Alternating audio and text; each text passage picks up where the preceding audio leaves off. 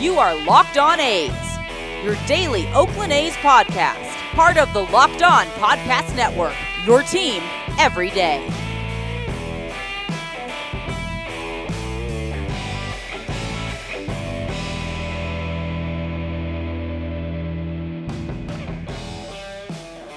How's it going, A's fans, and welcome to episode 193 of the Locked On A's podcast, part of the Locked On Podcast Network, your team every day. I'm your host, noted baseball fan Jason Burke, and on today's episode, the start of the season could be delayed, so I'll get into all of that fun stuff, and I've been thinking that maybe Andrelton Simmons could be a decent addition this winter, so I've looked at some numbers, and now I have no idea, so I'm going to go through my entire thought process on that one with you guys.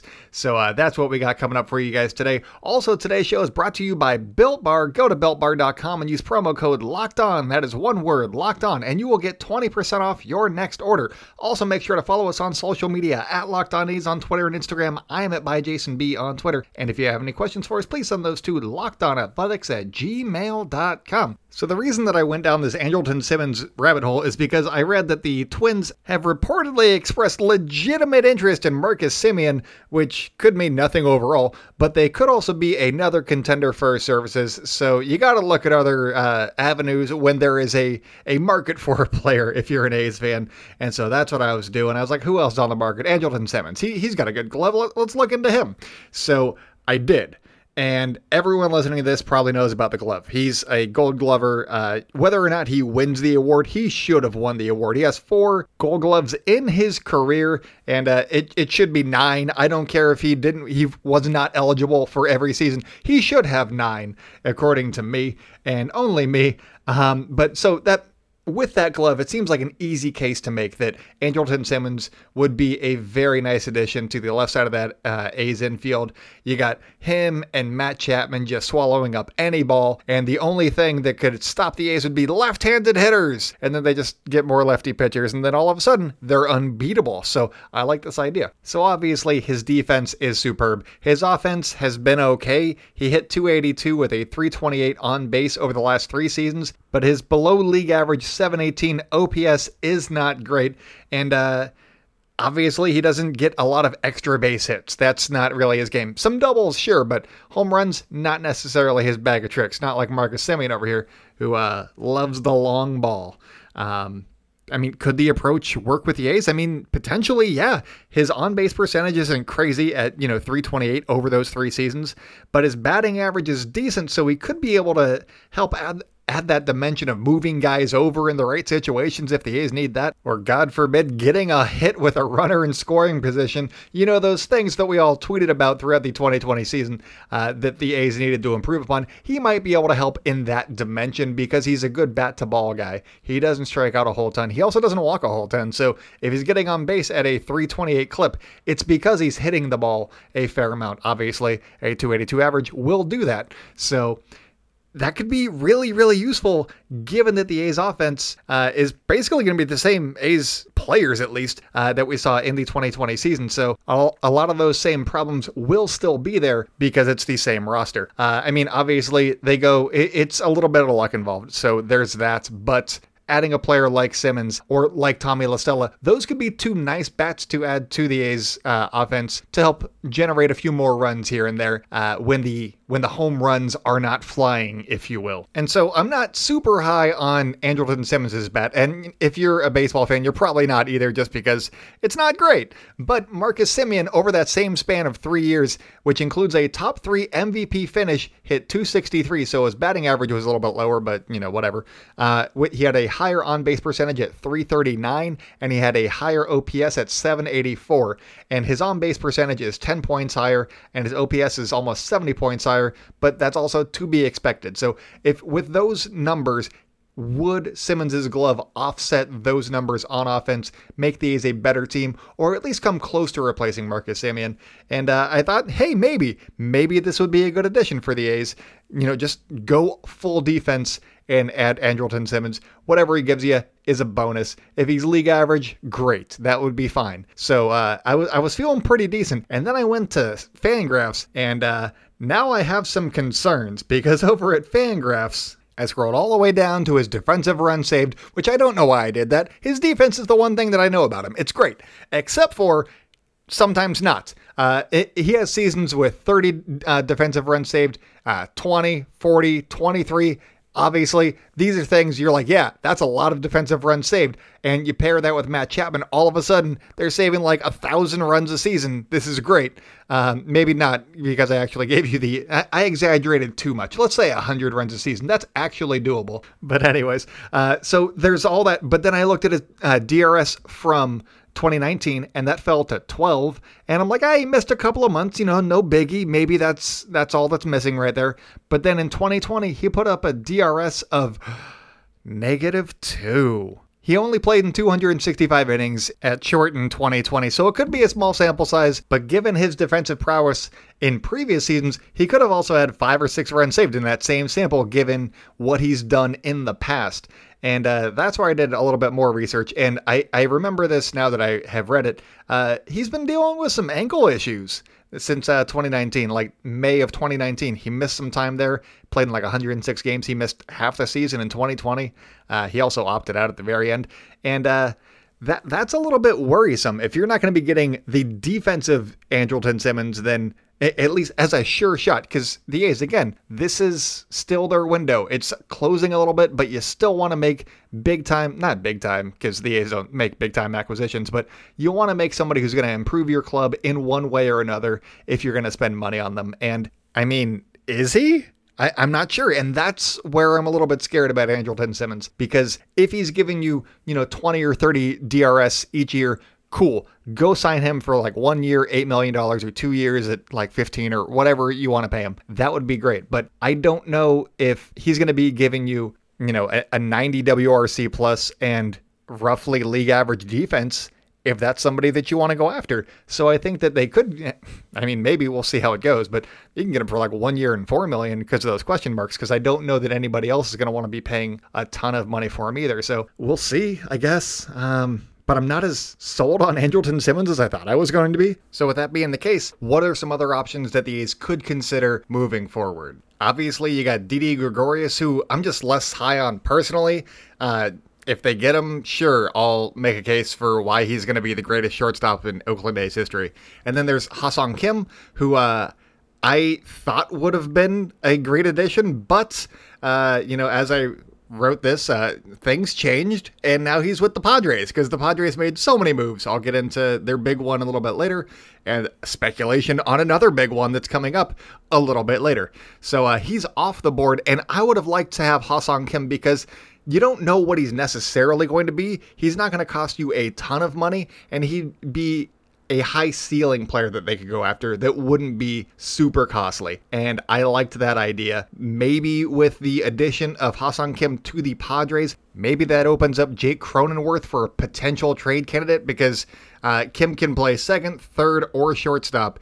Padres got Fernando Tatis Jr. playing short. He's not going anywhere. You got Manny Machado at third. He's not going anywhere. That means Jake Cronenworth, who played most of his games at second base, what's he going to be doing? Maybe they start off Ha-Seong Kim in the minor leagues, but I don't know that that's necessarily what they're going to do if they're paying him a few $1 million a year, depending on what the contract is and all that stuff.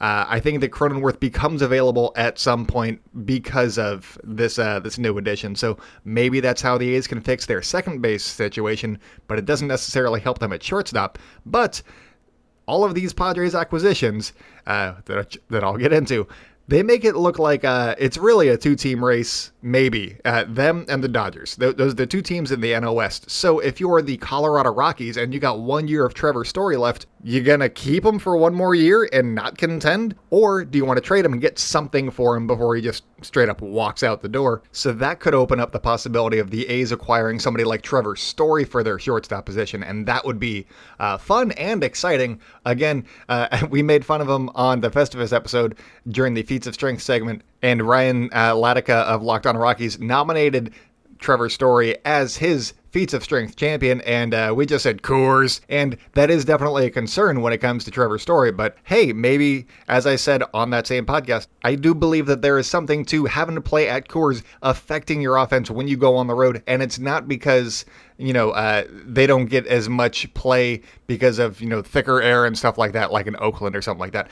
It's because they're constantly changing the pitches that they see and having to adjust their own approach. So if you give somebody the same approach and you're seeing the same pitches no matter where you go, I think that player could be more consistent and not have such drastic home and road splits. Sure, they get aided by Coors a little bit, but you can have a more consistent player if you're playing in Oakland, or, like DJ LeMahieu. He's making a name for himself playing in New York.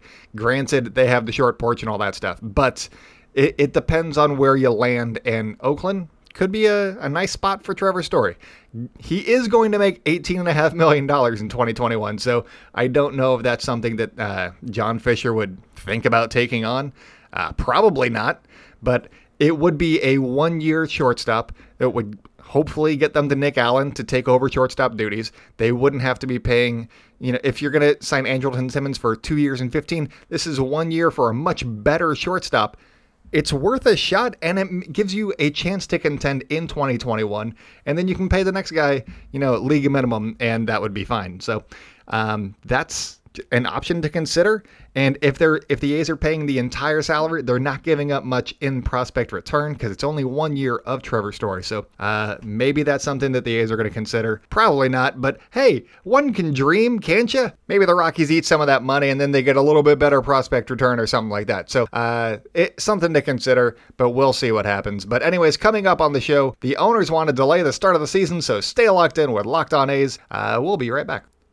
Are you ready for some football? College football heads into bowl season, and there are some big matchups this weekend. The NFL regular season is finishing up, and the playoff picture is becoming clearer. There is only one place that has you covered, and the one place we trust: betonline.ag. Sign up today for a free account at betonline.ag and use promo code LOCKEDON for your 50% welcome bonus. If you're looking to make a bet, why not pick the Kings? Because we talked about the Kings just last week, and they've started off kind of good, actually.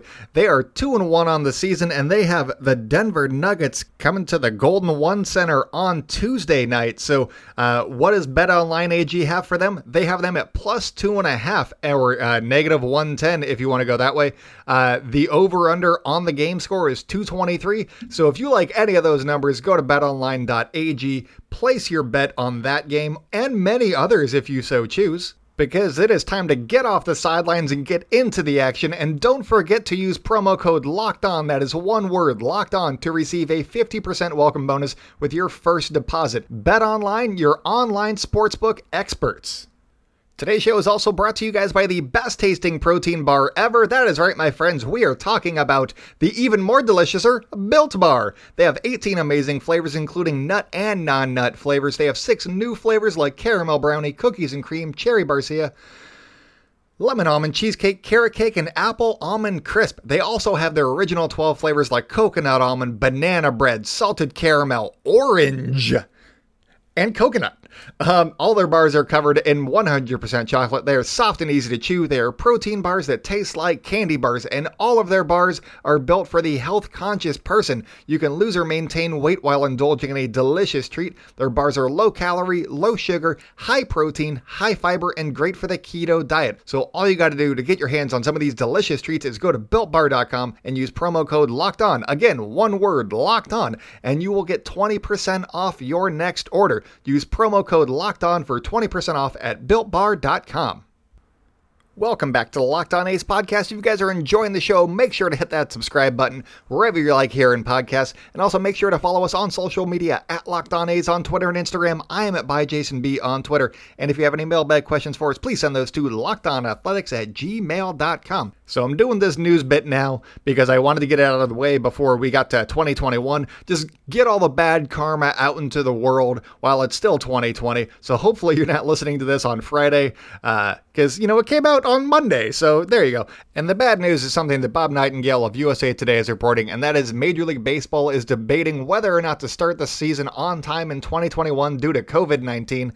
The owners want the players to be vaccinated before they report to spring training, which, honestly is understandable, given that with more games on the docket, there will be more travel, and being vaccinated would be a way to mitigate some of the risk. So I understand where the owners are coming from, but on the other side of this debate is the players who want to play a full season with a full year's worth of pay, especially after they just completed a shortened season. The counterpoint to the players' stance would be that the schedule would be more regular, meaning that there would be trips from one coast to another and not just regionally scheduled games. And the counterpoint to the owners is, as always, all about greed. A shorter season most likely means paying the players less money, and if they were so concerned about player safety, then why did they play at all in 2020? Delaying the season would mean the players would be more likely to be vaccinated, but would also give more time for the general public to receive their shots too, meaning fans in the stands, which means more revenue for the owners. So yeah, sure, they can say safety, but they didn't do safety in 2020. Why is it all of a sudden a big concern for them? It doesn't make sense. It's all about money for them.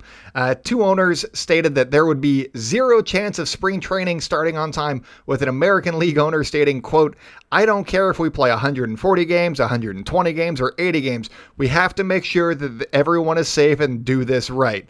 And end quote. Again, safety doesn't seem like it was a big concern in 2020. The Marlins and Cardinals both had huge outbreaks, and the league and the owners decided that they should just play a whole bunch of doubleheaders just to get the season in and, make their money that way. And that presents a whole new set of injury risk for the players. So they're not taking on any of the risk, but they're trying to reap as much of the reward as they can. It's a little bit silly. And the safety argument is just BS at this point. Some players suggested that they delay the season by a month, but still play every game, extending the season into November or potentially even December. December baseball, who's ready? The owners say that it's unrealistic to play that late into the year, and it would result in massive revenue losses for the teams with restricted or no fans, and I just don't get that line of reasoning. So they can wait a month and play a shortened season and end the season on time with no fans, but imposing some of that delay, but playing the extra 30 games, some of which would likely have fans after enough of the population has received the vaccine, would result in bigger losses?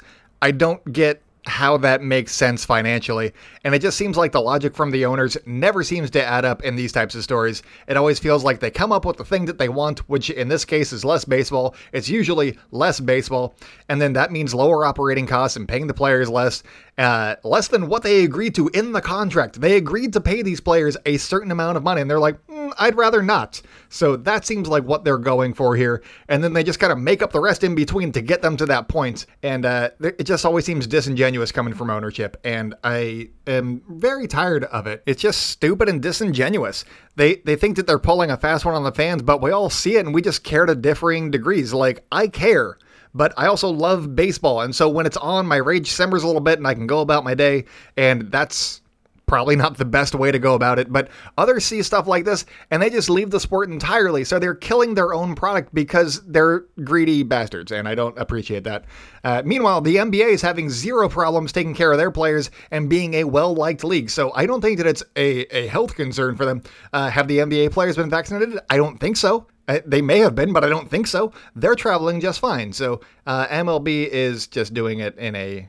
Sure, it's bigger, but you have money, don't you? Figure it out. So that's the bad news. We might not be able to get baseball, Major League Baseball, on our TVs until May or so, depending on how the vaccine goes. So let's go vaccine, yeah!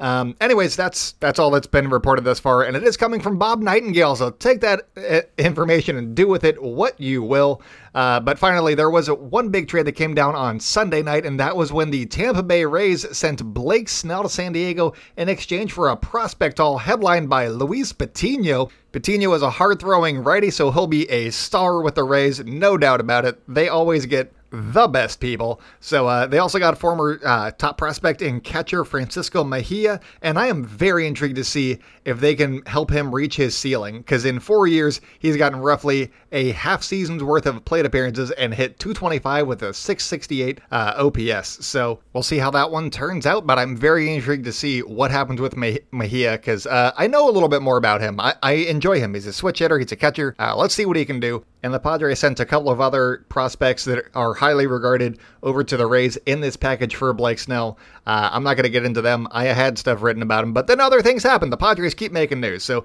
they already signed Ha-Seong Kim. That's happening. Well, he's getting his physical. I don't know that he's necessarily signed just yet, but he's supposed to sign there. And now there's reports that they're close to acquiring Yu Darvish, so that might happen by the end of Monday. And so if that happens, the Padres were already good, but they could be that much better with these two additions. They could have a rotation of Snell, Mike Clevinger, Chris Paddock, Adrian Morejon, and Yu Darvish heading into next year. And they might even have Mackenzie Gore in there as well, if he's not in this trade package for Yu Darvish, which I don't think that he would be, but we'll see. Padres are going to be a fun and exciting team, but it also kind of underscores with what the Rays are doing, where you build and you build and you build, and then you blow it up, and that's not good for baseball either. The Rays were in the World Series last year, and now they're like, this guy's too expensive. He costs $11 million. We need to trade him immediately while his value's high so that we can keep going with this crazy cycle that we have. And I know that the A's do stuff that's similar to that, but it's not fun for a baseball fan. As a Rays fan, you got to be like, hey, we got a chance now. This is fun. Next year is our year. We're going to show them next year. And didn't happen. Whereas the Dodgers, they're doing stuff that's very similar to the Rays and how they build their team, but then they spend the money. And so they've gotten their 3 chances at winning World Series. They finally broke through in 2020. They won their championship.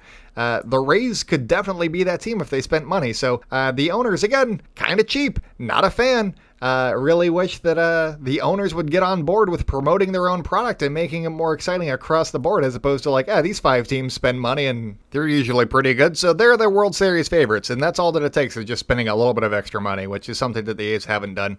So really hope that there's just a bunch of ownership changes in the coming decade or something. That would make baseball a lot more fun.